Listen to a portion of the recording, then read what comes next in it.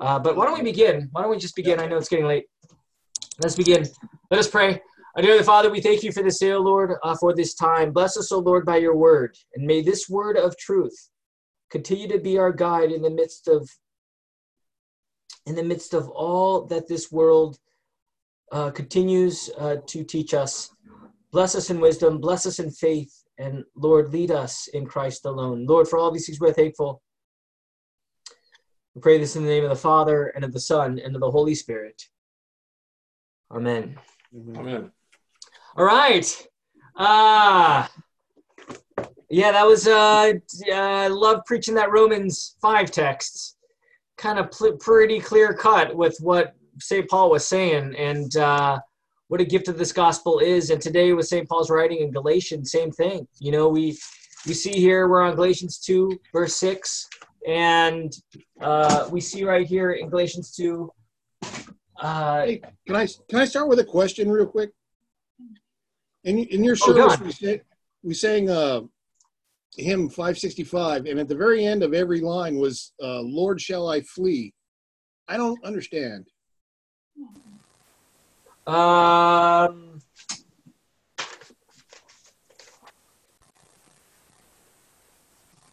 question is, did I skip a line?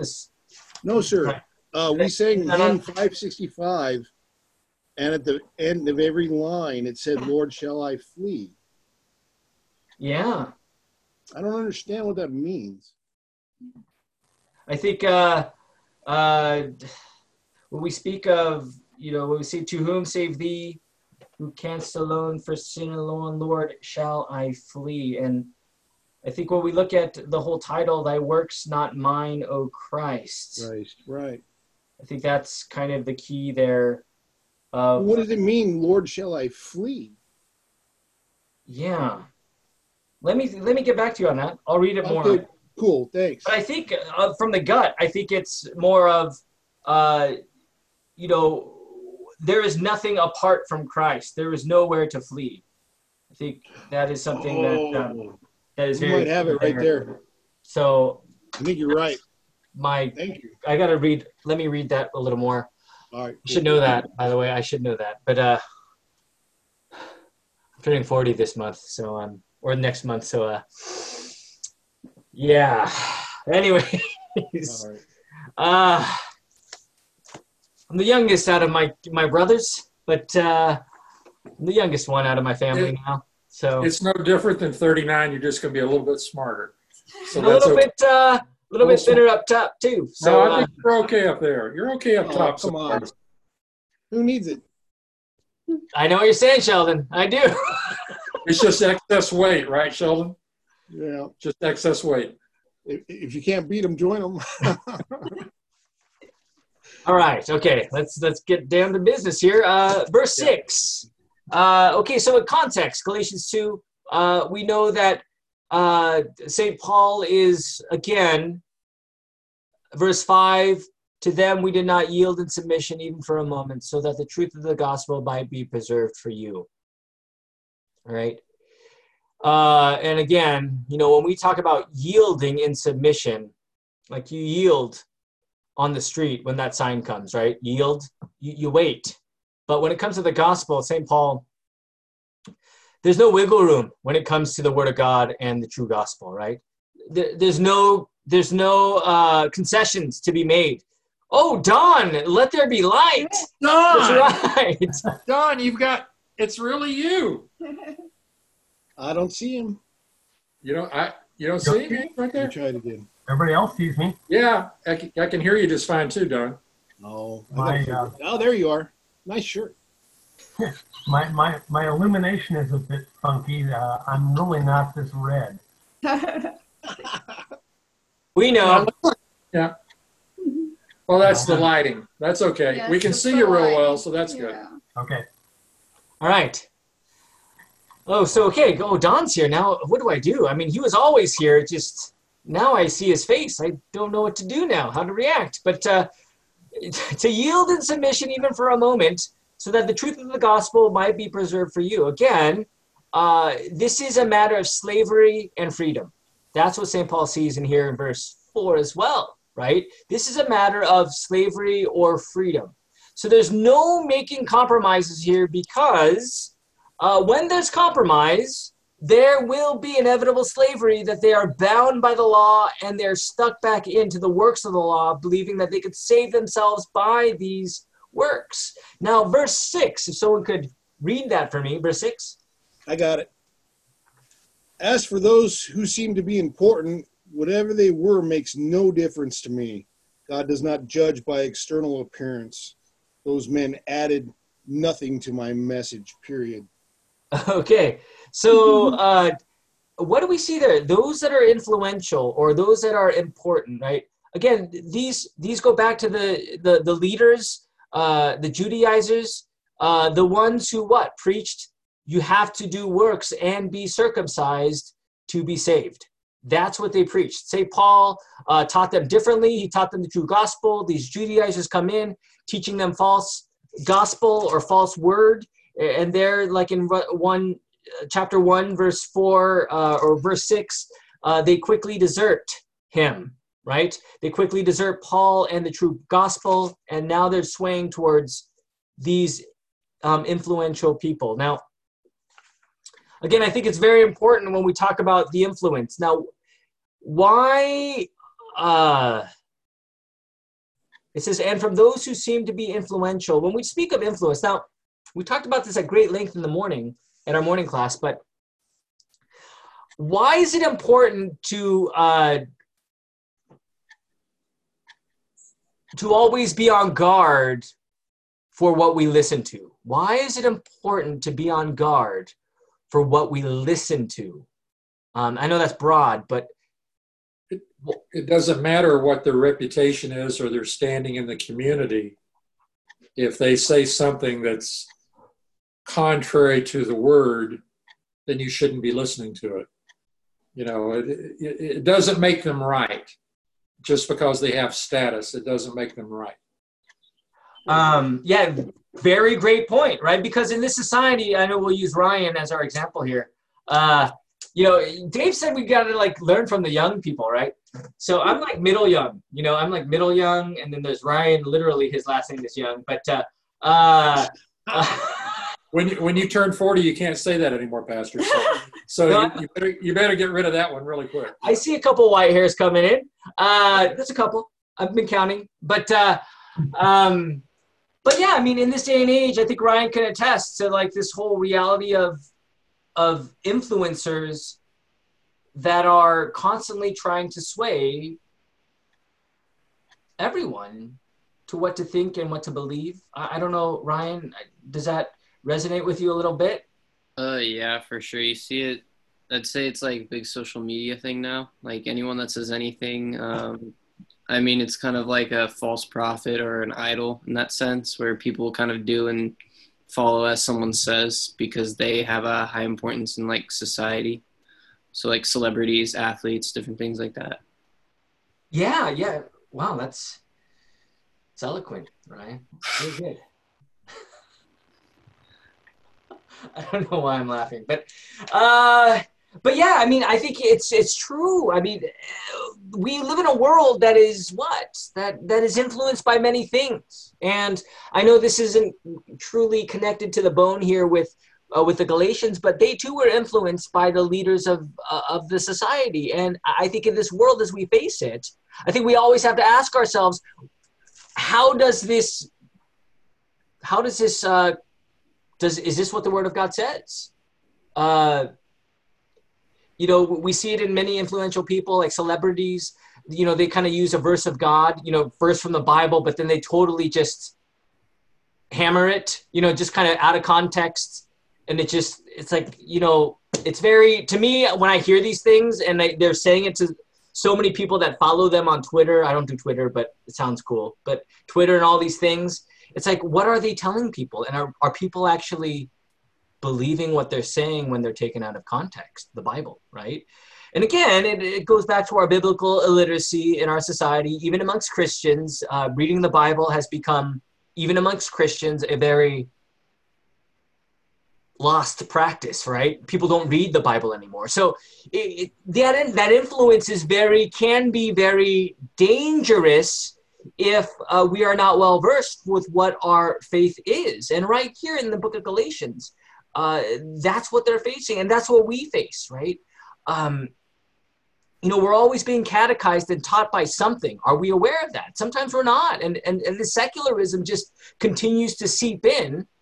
And there quickly we get a little blurry-eyed to what our faith truly is by both eyes, right? We're just kind of blurry-eyed and we get kind of mixed up, and it starts mixing up, and our faith becomes totally different. And this is where St. Paul is saying, no, we can't just ease up and yield, right? This is for the sake of your livelihood. And I'm here to tell you that all these influential people, they make no difference. Right? They might seem to have pull, and people might listen to them, but they had nothing to what St. Paul had said because he teaches the true gospel, right? These Judaizers are teaching a false gospel. Now, again, as we see in verse 4, false brothers. Now, in Greek, that's from the word Philadelphia. What does that mean, Philadelphia? City of brotherly love. Yeah, the phileo, love, adelphos is brother. The party of the Pharisees. Yeah. So pseudo. So we see this false brother in the Greek. It's pseudo adelphos. So when we talk about pseudo, false, or like when we have false teaching, when we have false brothers who are teaching these false things, what is the result of false things in terms of salvation? If we're teaching a false salvation, what is the result? You could be going down the wrong road. A false salvation, right? Yeah. If we're teaching a false gospel, then we believe in no gospel at all. Right? It's false. So when we speak of like the world of Christianity today, and honestly speaking, and this is not a time to put down anyone, and it isn't. I'm not going to do that. But I said but I know that conjunction makes it sound like I'm going to say something bad. But I think it's very concerning that rather than just saying, oh, well, we might have our differences, we all believe in the same God, right? But when someone is teaching or believing something that is contrary to Scripture, do we just say, what's the big deal? I mean, is that what St. Paul's doing here? He's like, what's the big deal? I mean, they want to add in some law here to say, they're still good people, like God will still be happy with them. Is this what St. Paul is doing? No. Can I read a footnote? Yeah. So it's on verse 6. It is easy to rate people on the basis of their official status and to be intimidated by their power. But Paul was not intimidated by those who seemed to be important because all believers are equal in Christ. And he knew that. God shows no partiality, right? But Sheldon, I mean, any of you, like, this is the greatest tragedy when we see influences and the elemental spirits of the world or the philosophies of the world, as St. Paul says in one of his books, I think it's 1 Corinthians. But all these philosophies and elemental spirits of the world, they infiltrate the mind and the flesh. And I think it's easy to just kind of, just say, oh, well, they believe in God. What's the big deal? But what is at stake when someone starts believing something that is contrary or not even in the Word of God? What is at stake? Is it a what's a big deal? Like, no, there's salvation. There's salvation. Yeah. So when we speak the truth, I mean, we're not speaking out of judgment, but we're speaking it out of love. St. Paul is doing the same thing here because he knows that if they fall to this law-driven circumcision, you need to do the works of Moses or the law of Moses to be saved, they're going back into spiritual slavery and spiritual suffering, and even death, right? So this is a very important thing that, again, that though I think Sheldon said it, all these people of status have great influence. Now, I think for us, and even for the younger generations, like my own kids who are younger than Ryan, of course, I know Abe's going to drive in 3 years. Isn't that crazy? Oh, that means I pray more, right? Is that what it means when they? Oh no, but you know, they're facing a lot of these influences, and it's really important. And again, you know, I really encourage you to, when you listen to even Christian things, right, on the radio or in a book, or even in this Bible study, to really check and see, is that true, right? Because again, we see right here in our text that St. Paul does not relent. Why? Not because he wants to be rigid, right? It's because it's a matter of life and death.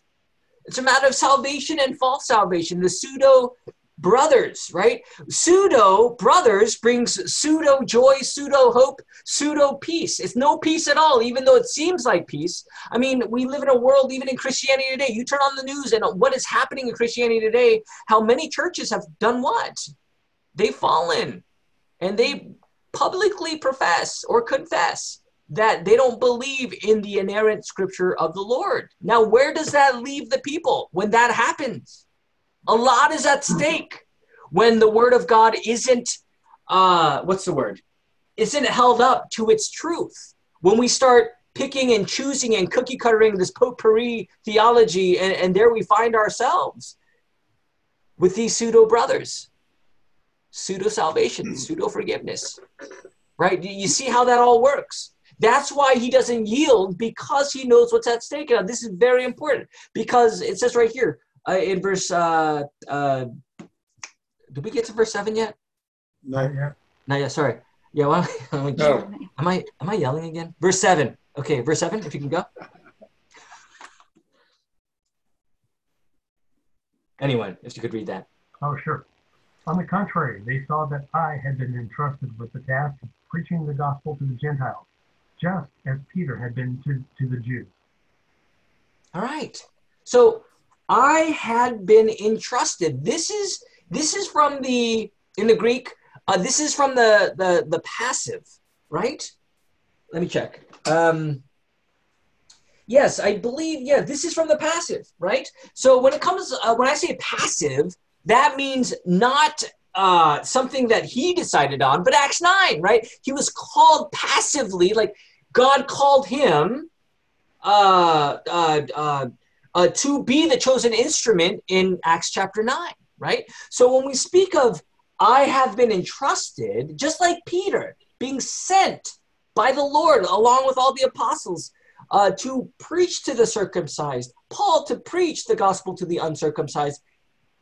Why is that important that I had been entrusted with the gospel?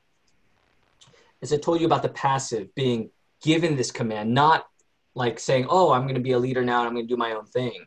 But why is this important that I had been entrusted? What does that say about all his words? Authority. He has authority to save them. Authority from God.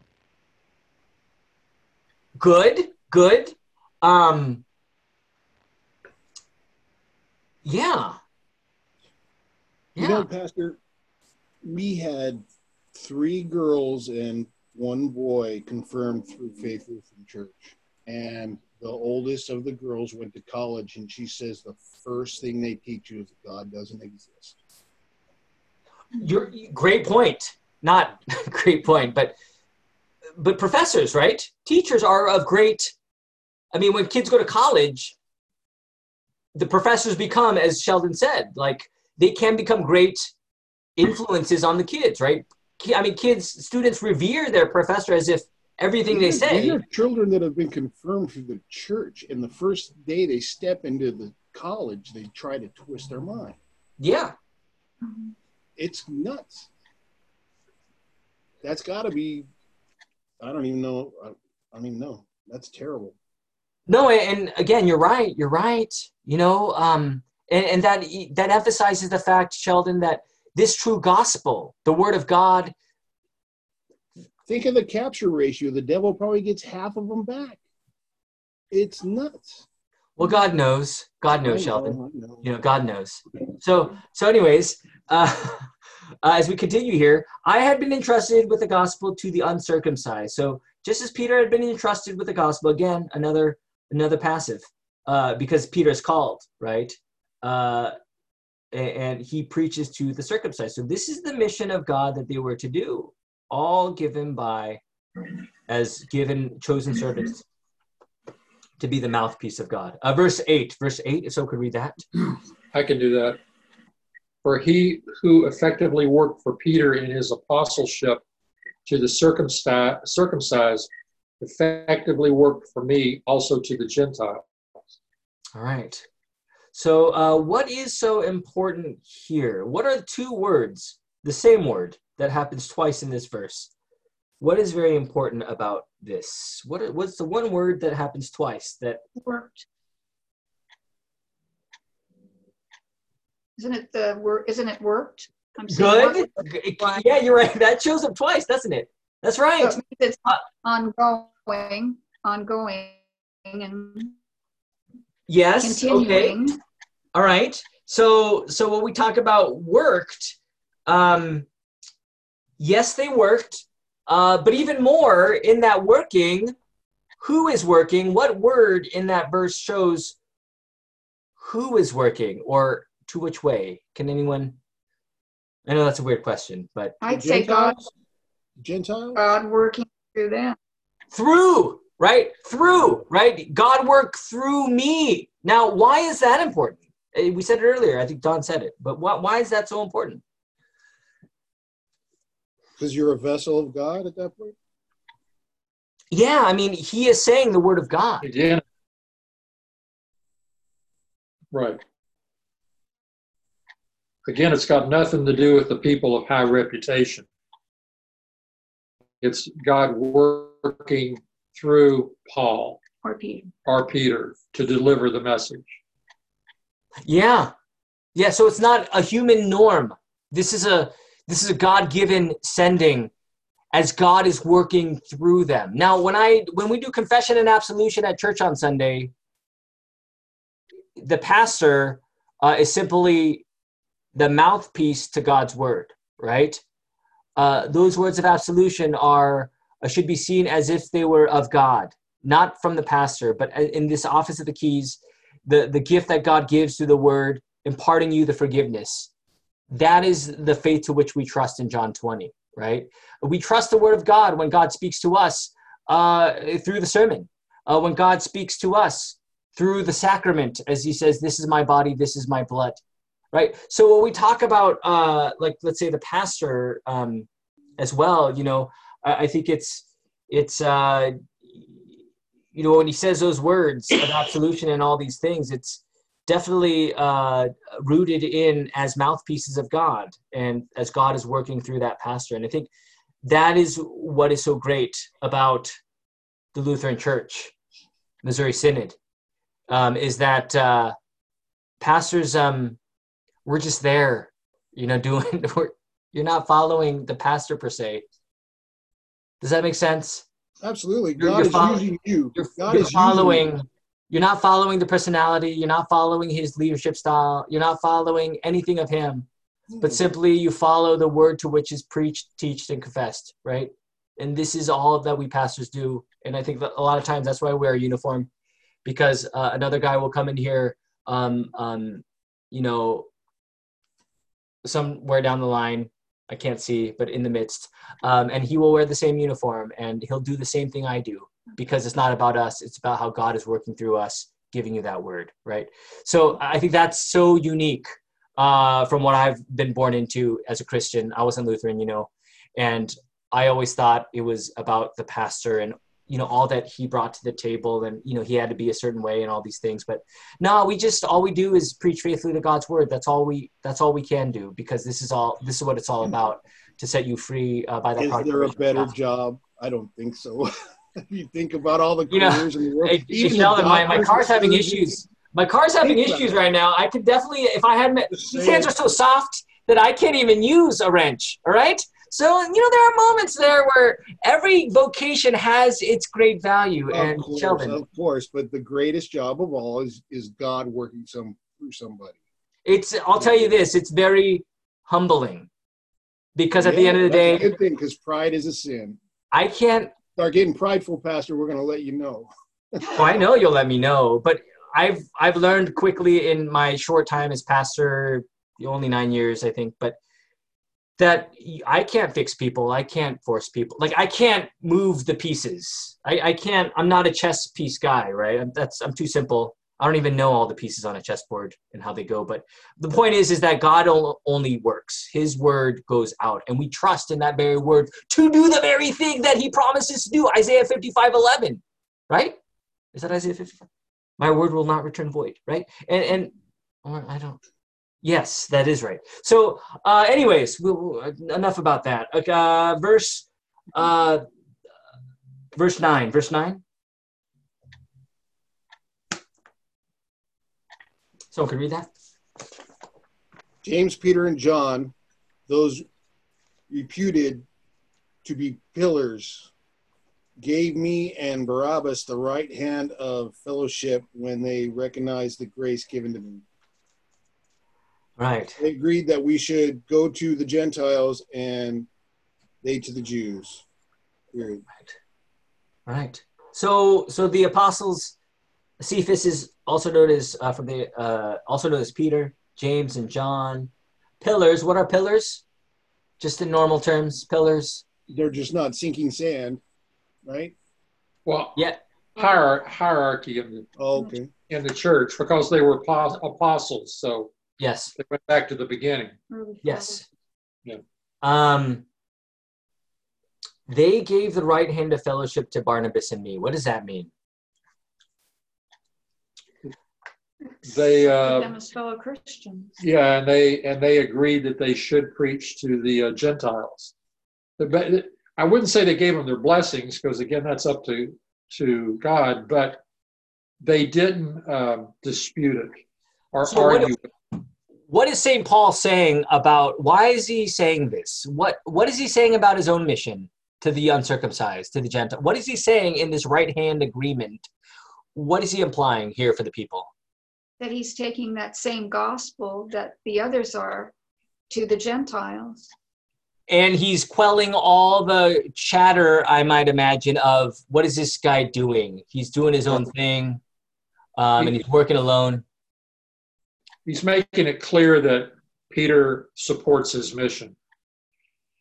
And that support is very important because of that fellowship. Now, koinonia, what is fellowship? What is fellowship? What does that look like? Strength in numbers, right? Okay, all right, getting there. But what is that fellowship? Is it a fellowship group at church? Is that fellowship? Mutual support. Mutual support. That's right. Yep. But in spiritual terms, when we talk about fellowship here, what are they unified by? What they believe, the gospel. What they believe. Okay, so when we speak of fellowship, is it because I get along with Dave and Sheldon and Ryan and Don and Cecily? Is that why we have fellowship? Because we all like baseball? Is that why we have fellowship? No, we all believe in the same faith and salvation through Jesus. So that unity is very important in terms of our fellowship. Fellowship cannot be found apart in this context from the Word of God. If Cephas and James and John were teaching a different gospel, or Paul was teaching a slightly different gospel, there would be no fellowship, right? So on Sunday, let's say, for example, when we do Divine Service Setting 4, it says in the beginning of Confession and Absolution, let us first confess our sins before God and one another, and also that in the fellowship of this altar, as we break the bread and the wine, the body and blood of our Lord. Why is that fellowship so important in terms of the church? Strength in numbers. I don't know. I keep saying the same thing. Why is true church unity rooted in the correct view of fellowship, or that why is it so important that we have fellowship in terms of true fellowship in terms of how we equate that to our unity at church? It shows we're not divided, maybe? Yeah, we're not divided, and we have oneness in God's word, right? I think that's the beauty of the Lutheran Church. In August, I'm starting a new online thing for the community. We're going to do this evangelism online thing where it's not about like advertising to come to church, but rather it's simply, I'm going to pose a question: with all the things that are happening in this world, where is God? And really get at the point of what people are searching for, because at the end of the day, when we speak of our unity, it's always going to be Jesus, right? It's our confession of faith as we confess the Apostles' Creed, as we study and learn the one true faith, right?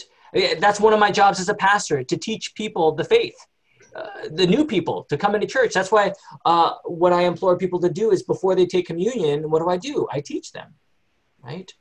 In the fellowship of this altar, right? To teach them to know what this is. Because at the end of the it's written that you should do that, because it can be actually dangerous to them to be taking the sacrament without knowing what it is. It can actually destroy them. 1 Corinthians 11, right? It's the most loving thing that we can do is teach them, even though they say, oh, that can be the most cold thing that you can do to me, Pastor, is that you won't, but I have to teach you first, and we go from there. So anyways, for the sake of, and you brought up a good point, Sheldon, but for the sake of teaching, I think that is where we have that unity of fellowship. It's not a country club. Church is not a country club, right? Do you agree? It's not a social network where we just, get our cup of coffee and say, how you doing? And that's great. We should do that, right? We should say hello to everyone. I'm not saying we should be cold, but my point is that our true fellowship is in the Word of God and what it says. That is what our church is built upon, and that is Christ. This is what he is saying right here, that our agreement, right-hand agreement, this right-hand agreement is a symbol in the culture of this like ironclad agreement. There is no like little loopholes or no slight differences. This is a complete assurance that we are in fellowship with one another. And I think that's, I think this is what St. Paul is trying to show them as he is to proceed. Okay, verse 10, if someone could read that. Yeah, I'll get it. All they asked was that we should continue to remember the poor, the very thing I had been eager to do all along. All right. Yes. So right here, just like in Matthew 11, we see the context of St. John the Baptist imprisoned, and he sends his disciples out to Jesus to see if he's the one. And he says something like, the lepers are cleansed, the blind see, the poor are preached the gospel, or are preached the good news. And St. Paul is doing the same thing. He is called to remember the poor and to help them, spiritually and physically. If they're physically poor, to help them, but also spiritually for those who are spiritually impoverished, right? Spiritual bankruptcy. There he is to give the good news to them, right? So this is the call for St. Paul. All right. Continuing on, we'll do a couple more. We have probably 5 minutes. Verse 11 and following, so could read verse 11 to 13, if you could do that for me. Okay. When Peter came to Antioch, I opposed him to his face because he was clearly in the wrong. Before certain men came from James, he used to eat with the Gentiles. But when they arrived, he began to draw back and separate himself from the Gentiles, because he was afraid that those who belonged to the circumcision group, the other Jews, joined him in this hypocrisy, so that by their hypocrisy even Barnabas was led astray. All right. So what is happening here? Does anyone have any idea what is happening here. Why is Paul calling out Peter? What is the problem? What is the crisis? Paul is falling back on the Jewish law, perhaps Jewish custom, of not associating with Gentiles because Gentiles are unclean. Yes. Yes. But with Peter, he was eating with them, and they were, definitely used to Peter, and this was something of what they were familiar with. But then, and you're right, Don, but when certain people came, now we don't know who these certain men are because it doesn't really say. This is very vague in its description. Even coming from James, what does that mean? We really don't know exactly in a sense of the, kind of the association and the connection to James. But what we do know is that when they came, what happened? What was Peter's reaction? It was peer pressure. Whoever they were, it was peer pressure. And it made his conviction of going to the Gentiles, it made him waver because he was concerned about how he looked to other people and also his prior training. And he had a lapse. He basically had a lapse, and he pulled himself back into a comfort zone. Yeah, so our actions actually convey more than our words, right? Right. I mean, on both sides. One, it's the Judaizers, and the other side is the Gentiles, and the Gentiles might think of what in this situation?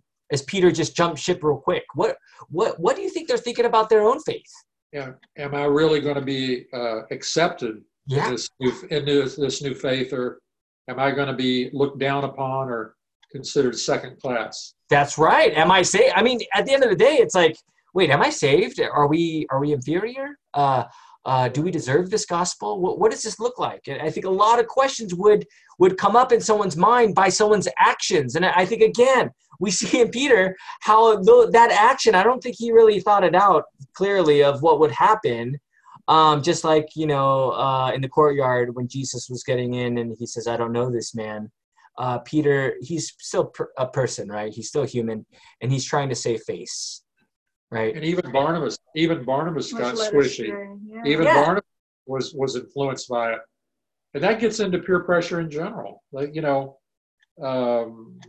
not to digress into the internet, but where Ryan was talking about, I mean, there's so much pressure today with Twitter and some of these things, especially young people, that you can just get beat up on and persecuted by people you don't even know by expressing a belief.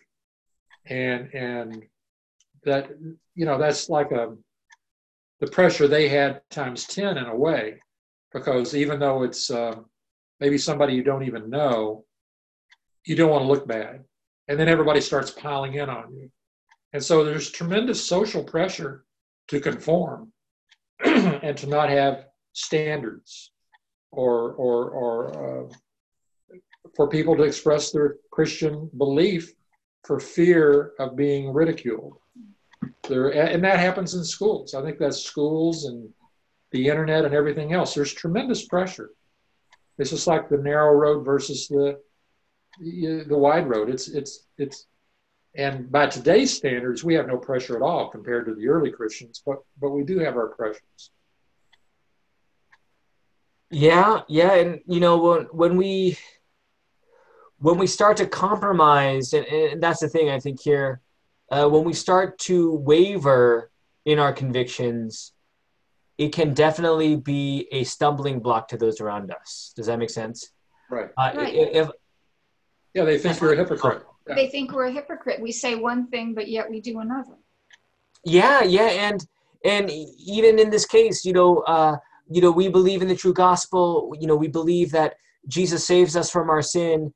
But sometimes we might have self-righteous talk that conveys that moralism and legalism and we need to do something to be saved. It creates a very confusing message for people. So it's important that even as a church, I always say it, doctrine and practice are very important. What we believe, that's what we practice, right? Everything is implied. of what we do is what we believe. Does that make sense? Like what we do is based on what we believe.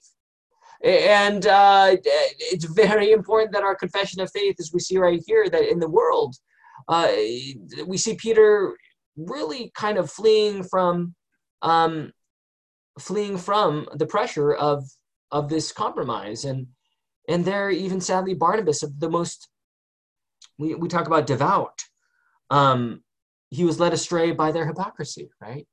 So again, when we see our actions, and I think this is very important, is that when we do these actions, and though initially it's Peter trying to, in the fear of the circumcision party, the Judaizers, a lot of other things are going on, especially with the Gentiles and Barnabas, and the mixed message that even causes people to be led astray, right? So again, what's the greatest tragedy of this world is when the word of God is being taught falsely, and when people in that doctrine compromise, and we see people believe it, and that is the tragedy, right? That is so tragic. Verse that says, draw back and separate himself from the Gentiles because he was afraid of those who belonged to the circumcision group. What did everybody do? Pull their pants down and show they were circumcised or not? I don't get, how do you know if you're a circumcised group person or not? And who's to say if there was an uncircumcised person that was pretending to be a circumcised person? What do they'll walk around naked or something? Well, I don't get that. Well, that was the Jewish tradition for thousands of years. Well, they just knew. So if they were claimed to be Jewish, if they were Jewish, that was assumed. It was assumed. That was done. That was their custom for thousands of years. Right. If they said they were Jewish. Yeah. So I didn't know that was, Sheldon, that question was, I wasn't prepared for that for a second there. But it says it right there in black and white. It's like, how do you know if you are or not? I wasn't prepared for that. But yeah, I think it's I think when we talk about our word and practice, we see that this has caused a great stumbling block to many people. And as a church, again, we got to stick to our word, right? Our doctrine and practice. There's so many ways in which that reveals itself in so many good ways, but also detrimental ways too, right? We could see countless examples of that out of Christianity today, and how many people have just kind of, anyways, I don't want to go there, but it's really important that it can cause a ripple effect to those around it, destroying people's faith, right? Even the Gentiles, bringing them under that reality that, wait, maybe this gospel isn't for us. I mean, after all, St. Peter is fleeing us because, he's in fear of the circumcision party. Maybe we're not we're not God's people. And this, again, I think very important when Paul is trying to call out Peter, because, we'll close here, that conduct was not in step with the truth of the gospel. And that's key, right? In step, walking, that whole picture of like walking in the faith, walking in his name. I think it's, we look at verse, what was that? Verse 11, wasn't it? Verse 14. Oh. Yes. Okay. Orthopedusin. Oh, so the feet. Okay, so I saw that their feet were not in step. Okay, so again, feet, step, direction, lamp unto our feet. This is what St. Paul was calling out, because once he started to see Peter kind of get out of line, he knew that the truth of the gospel was at stake, and that's where he had to say something. Right? This was more of a, what's the word? More of a safeguard for the sake of the gospel, and to uphold the gospel for what it is, because he knew that sometimes our actions and our hypocrisy can bring a mixed message. So he is really trying to preserve the true gospel here.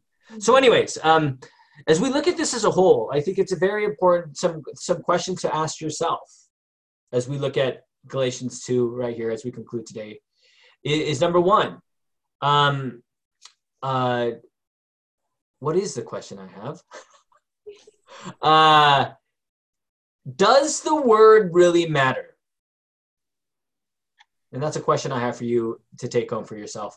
Does the word really matter?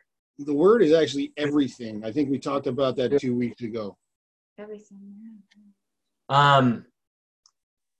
What happens when the word is compromised or taken for less? Is that something that we just concede to, or do we stand up to? Stand up to, because if there's no absolute truth, then truth is just whatever individual decides it's going to be. So if I was one of great legalism and I said, yes, Cecily, you're right. Jesus Christ died for my sins, but I still need to be a good person and live out my life in the name of the Lord so that I can be saved. Is that right? No, because you don't need to be. Then you're taking away, and you're saying Christ did not do enough. What you want to say is not that you need to be. You need to say, I want to be, because of what Christ has done for me. I want to be the person who then does as much as I can that Jesus wants us to do. But that's an expression of how much we love Jesus. It's not that we have to do it in order for our salvation, but it's an outpouring of the love we feel for Jesus toward other people. If someone says, I believe in 8 of the commandments, what is your reaction to that? I would just say God gave us the 10 commandments, and here these you are the can't add or subtract. He had a reason for giving us those commandments, because he knows what things are going to hurt us in our faith life. And so if you look at each commandment and you say, okay, if you break this one, this is how it affects you. God knows that it's going to damage you. So these aren't just laws, but the commandments are given as an expression of God's love to keep us from destroying ourselves. You know, a good answer. When we say Jesus died for me, but I only believe in the 8 commandments, is that the same? Is that the same? No, because if you believe Jesus is the Son of God, then you are saying too that everything proceeds from God, and whatever God has asked us to do, then we are going to want to do that, if nothing else, just for thankfulness for him sending Jesus to be our Savior. And I say that because, you know, we live in a world where people are starting to make their own God, right? Their own God of veiled under Christianity. It's become a very real thing. Is we go relevant to the time, and we're basically rewriting the Bible to what the culture is saying rather than what the Word of God says, right? And when we say, what's the big difference? I believe in 8, Sheldon believes in 9, Don believes in 15. You know, what's the difference? What's the difference? We all believe in the same Jesus, right? And again, you know, when we say the truth of the gospel, we're not being permissive to the Word of God. We're not just saying it's only gospel and, you know, the 10 commandments and all God has called us to do. That kind of just plays there. But no, I mean, it's here for us. And I don't think you mess around with the 10 commandments, but I feel like most Christians evolve as a Christian. And you all know when you were a young man and you heard the story about the dude getting eaten by the whale, you're like, come on, please. Everybody did that.